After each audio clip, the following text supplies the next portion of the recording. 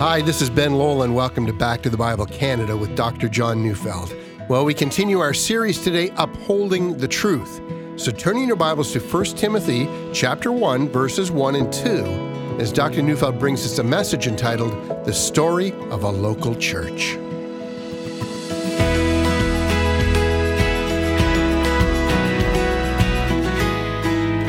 I've begun a study of Paul's letter called 1 Timothy.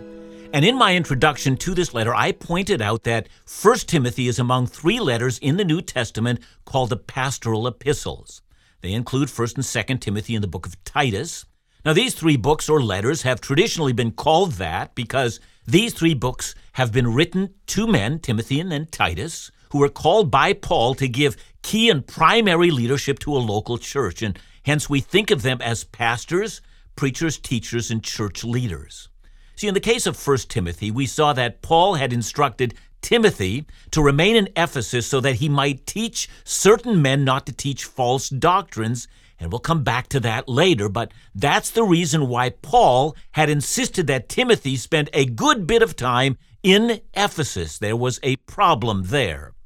But he doesn't write the letter to tell Timothy how to prevail over the false teachers. Rather, Paul writes 1 Timothy in here, I'm using Paul's own words so that he could instruct the church on how they were to behave. Now, that might sound like a strange way of saying things, how they might behave. But if you take some time and think about that interesting way of putting things, it might make sense. If you're confronted by false teachers, how should you respond? What's proper Christian behavior in such a case? Is it that we allow both sides to debate and let each person make up his own mind on various points of doctrine? Is the church a debating society? Is that considered proper Christian behavior in a local church? I mean, some would say yes, and still others would strongly object. Some would say proper behavior is to practice excommunication immediately. Another word for behave might be to practice a proper Christian decorum. What kind of action would be considered Christian at such a point in time? There are other issues in this book. How should Christians behave or conduct themselves when it comes to the governing authorities, and for that matter, to the wider non-Christian culture? What does Christian decorum look like there? And then there's the important matter about Christian leadership and the kind of authority one might invest in leaders. How should Christians think about and relate to their leaders, and for that matter, who should become a leader? And then again, how should people deal with Timothy, the young pastor that Paul had installed in the Christian church in Ephesus? But there are other issues of decorum in this church. How should the young and old relate to each other? How should one relate to widows who in many cases had no means of financial support? How does one interact with people who don't have a job and don't want one? Is there a Christian rule around work and productivity and industry? And since we're talking about work, what do we make of those who become wealthy? See, 1 Timothy is a letter. If you spend any time in a local church, it sounds so very normal. It's about what a corporate life actually looks like. God wants all people to be a part of a local church, but God also wants you to know what kind of behavior leads to a healthy church and what kind leads to its destruction. You see, if your church is unhealthy, who then will proclaim the truth of God in Christ to your community? There's so much at stake here.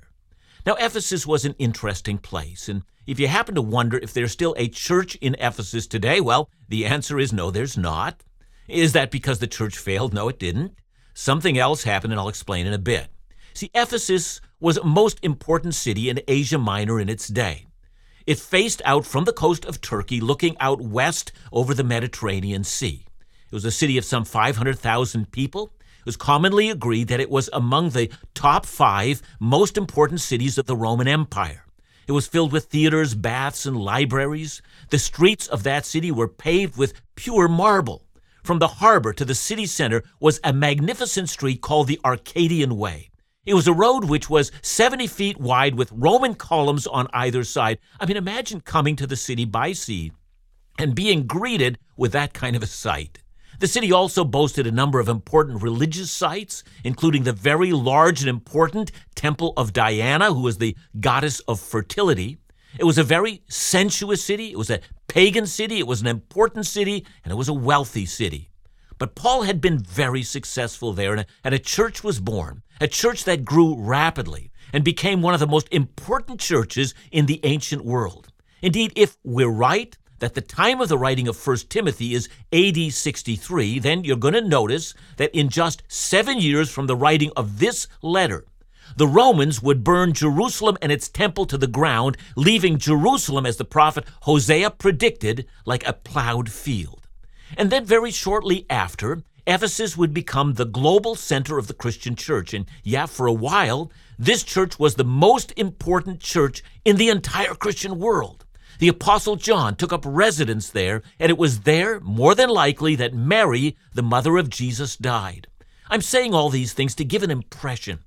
The local church in Ephesus was a very important local church. Indeed, it's right to say that the eyes of the entire Christian movement were on Ephesus.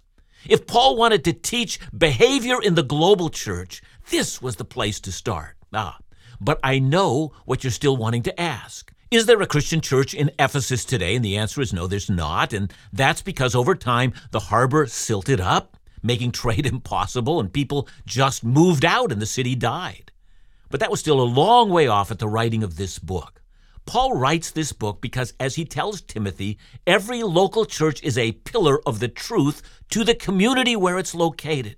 This church, the church where Timothy took key leadership, was to be the pillar and buttress of the truth of God in Christ to the local community. If this church didn't proclaim Christ to the city of Ephesus, that city would remain in spiritual darkness. So much was at stake. This church must flourish. And in order to flourish, they needed to know how to behave in the household of God. And so because Paul was concerned about the local church in Ephesus, he sent Timothy there. Ephesus had become a haven for false teachers and squabbles over leadership. So then Paul sends Timothy as his representative to serve as pastor to the church in Ephesus. He's supposed to set things right. He is to teach proper conduct. But where does one start? Do you start by telling everyone to get along? What? And that's why this book is so very relevant for every Christian church today. Your community's only chance to know the truth of God in Christ depends on the success of your local church. If your church is healthy, it will bring a great blessing to your city, your town, or your municipality. But if your church becomes ineffective, Satan will have a heyday, for the voice of the gospel of Jesus Christ will become stilled in your community. It's so much that's at stake. So what can we say? Well, first, proper conduct begins with a recognition and submission to authority. So let's start our study by simply reading the first verse in this book. 1 Timothy 1:1 says, Paul, an apostle of Christ Jesus, by command of God our Savior and of Christ Jesus our hope. Now, some of you who are listening to this study are no doubt aware that 1 Timothy has been criticized by some liberal scholars. They argue that 1 Timothy must be a fraud, not written by Paul at all, because the very first verse of the book is a clear evidence that the whole thing must be a fraud. Now, to be clear, those who make the argument have no historical evidence for that. It's all based on conjecture. But the point they make looks like this. Paul, they say, is writing to Timothy, who is a very dear friend. Well, who writes their friend using this kind of formal language? If this were a legitimate letter, so they say, it would begin by saying, Paul, your dear friend and father in the faith, or something like that. Endearing, not formal. Personal, not official. After all, would not Paul and Timothy have had so many personal interactions, which they prayed together, planned together, ate together, laughed together, and cried together? So whenever this kind of thing gets said, we're reminded how painfully that misses the point. 1 Timothy is not a personal letter. How easy it is to make the mistake. Indeed, the mistake that these theologians make ultimately betrays that they don't understand proper behavior in the church. See, the best analogy I can think of is that of a military general writing instructions to a field commander. The general doesn't begin by saying, hey, buddy, how are you doing, my old friend? How are the wife and kids? Even if the field commander is his own son, the general, if it relates to the mission on the field of battle, will address him in a formal tone. They will remember the chain of command. That's imperative. And so Paul, in writing Timothy, doesn't write him as his friend, but as one who is sent out under his authority to act on his behalf in giving key leadership to the church in Ephesus. Everyone in Ephesus who would have then heard the letter of 1 Timothy being read would have known that this is Timothy's instruction to everyone in the church.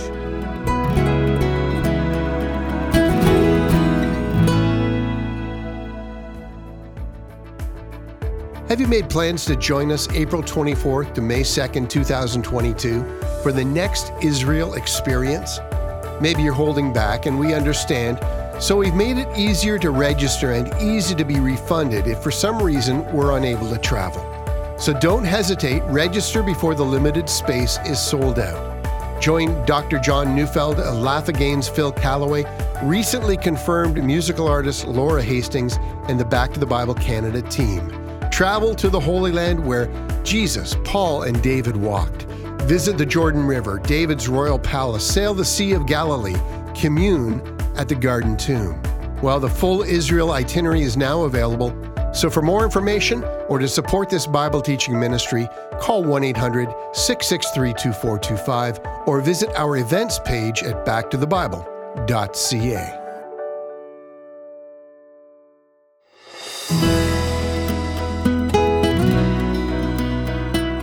Every single one of Paul's 13 letters begins in precisely the same way.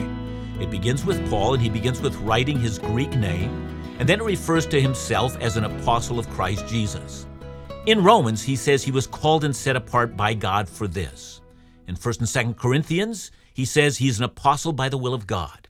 In Galatians, he says that this was not from men nor through man, but from Jesus and from the Father, and so forth. He always identifies himself as an apostle, that is, his title, and then he explains why he got that title.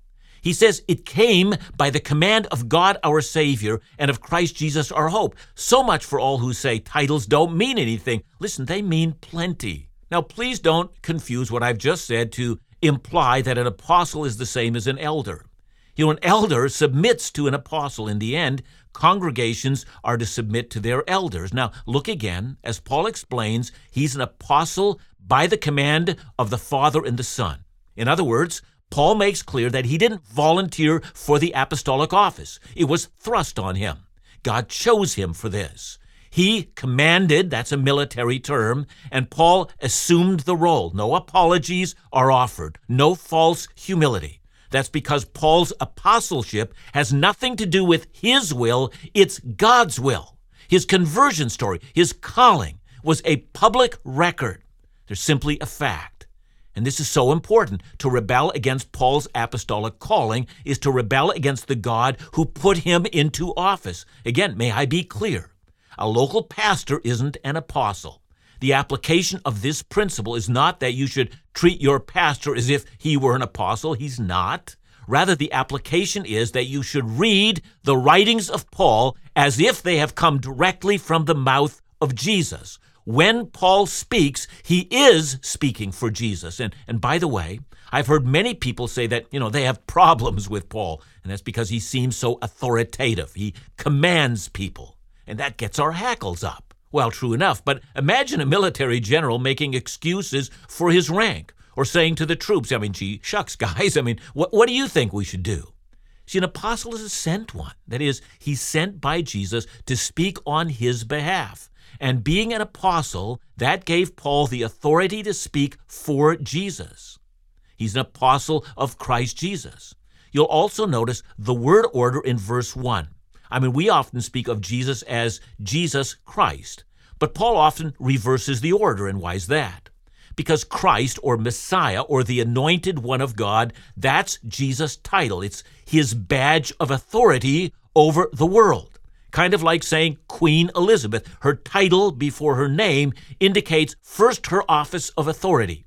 And Paul wants his hearers to know that Jesus is King of Kings and Lord of Lords, and no man should challenge him.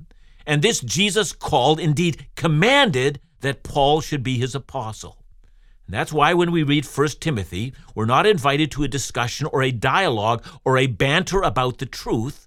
We're invited to submit to the truth. 1 Timothy is among a small company of books in the world that are infallible and inerrant. That is, there are no errors in this book. There's no false advice here. There's nothing that needs updating. Nothing that was true then but not now. Rather, each word is wholly trustworthy. It's like a tuning fork, determining whether our lives or our church lives are in tune with God the Father and with Christ Jesus. As a way of emphasizing that, Paul calls God the Father our Savior. He acknowledges that the Father eternally planned our salvation and that Christ Jesus, by his work in carrying out the Father's plan, or being fully obedient to the Father, has provided hope for the world. From the very beginning, Paul is laying out the groundwork. Proper conduct begins when we determine to submit to divine authority. If you want to hold the truth about God high, he says, then submit to God. Now, notice also that proper conduct is furthered as we carry out our assignment. So we go to the first half of verse 2. To Timothy, my true child in the faith. Paul's relationship with Timothy is well documented in the Bible. We know that Timothy's father was a Greek, most likely not a believer. His mother and grandmother were godly women and trained him in the faith from childhood. Paul heard of him when he was on his second missionary journey, and Acts 16 mentions that the believers in Lystra and Iconium were speaking very highly of him, so Paul was determined to meet this young man. He was undoubtedly so impressed with him that he decided to take him along on his missionary work of planting churches, and as they say, the rest is history. Timothy became Paul's disciple. Paul taught him scriptures and taught him how to do ministry. And it wasn't long before Paul would begin work in a city, and he would leave Timothy there to carry on. And Timothy soon becomes one of Paul's leading workers, sent out by him on numerous assignments. And when one reads the book of Acts and Paul's letters, one gets the sense of Paul's growing confidence in Timothy. For instance, listen to what Paul says to the Corinthians, and here I'm reading 1 Corinthians 4:16 and 17. I urge you then, be imitators of me. That is why I sent you Timothy, my beloved and faithful child in the Lord, to remind you of my ways in Christ as I teach them everywhere in every church. See, in other words, Paul began to feel so confident in Timothy, he considered a visit by Timothy to be as good as if he himself were there, for Timothy acted on Paul's behalf. Timothy wasn't the apostle, but he was a young man who was determined to make sure people heard and acted on the authority that Christ had given to the apostles. In other words, Timothy didn't claim that he had been given authority to speak on Christ's behalf, but he made sure that people were listening to those who spoke in that way. And see, that's one of the reasons these books are called the pastoral epistles. Pastors don't speak their own words, not if they're faithful. They declare the words that have already been spoken and work to put those words into effect in the same way as if the apostles were there. See, in all the many years I served as a pastor, I always reminded myself of that, especially when I stood in the pulpit.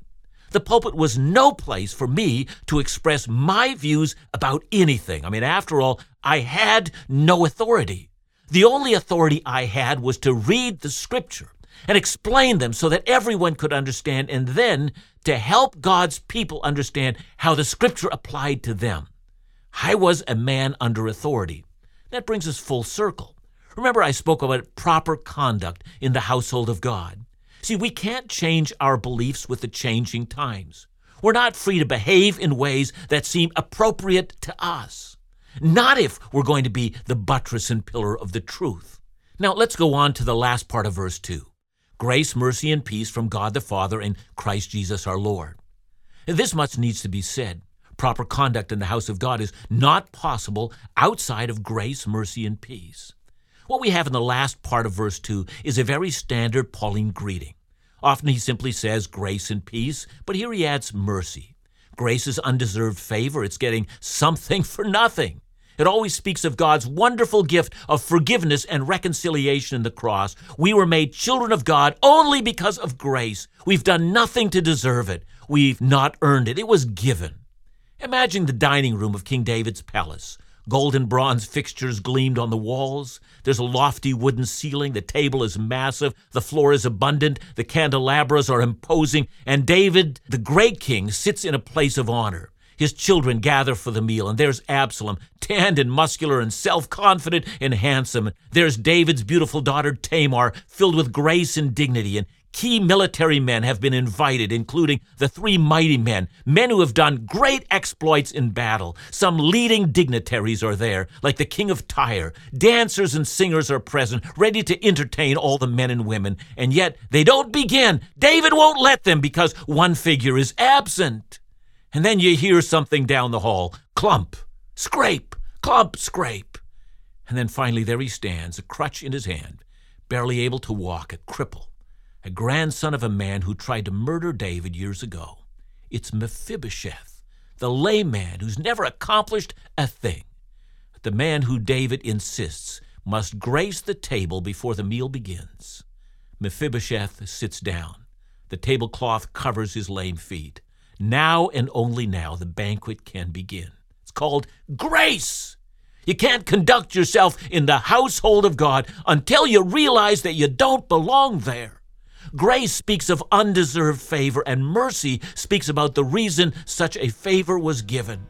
God has taken pity on us, and peace is the result of those who have received grace and mercy. In fact, no church can raise the banner of truth until it understands itself as unworthy of being a church of Jesus Christ. All right conduct begins there.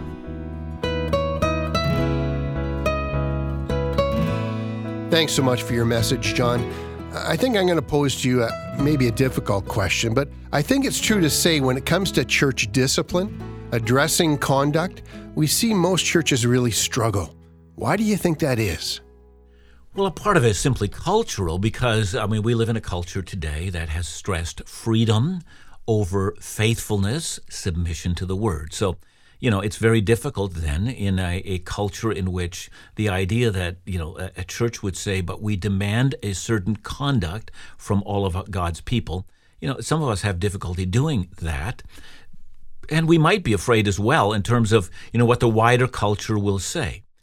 So we're going to have to ask ourselves whether or not, we're confident that Scripture calls us to do this, and we can do this in a loving fashion, but we need to recognize that we are called upon as the church to ask people to submit to the precepts of Christ. Thanks, John. And remember to join us again tomorrow as we continue our series, Upholding the Truth, right here on Back to the Bible Canada, Bible teaching you can trust.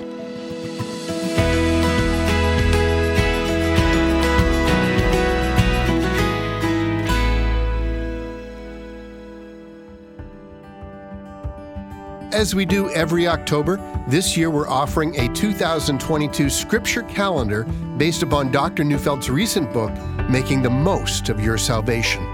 Throughout the year, you'll be reminded of God's great provision for those who believe, featuring wonderful pictures of crosses around the world, inspirational quotes from Dr. John, and passages of Scripture that remind us of all the benefits of our salvation.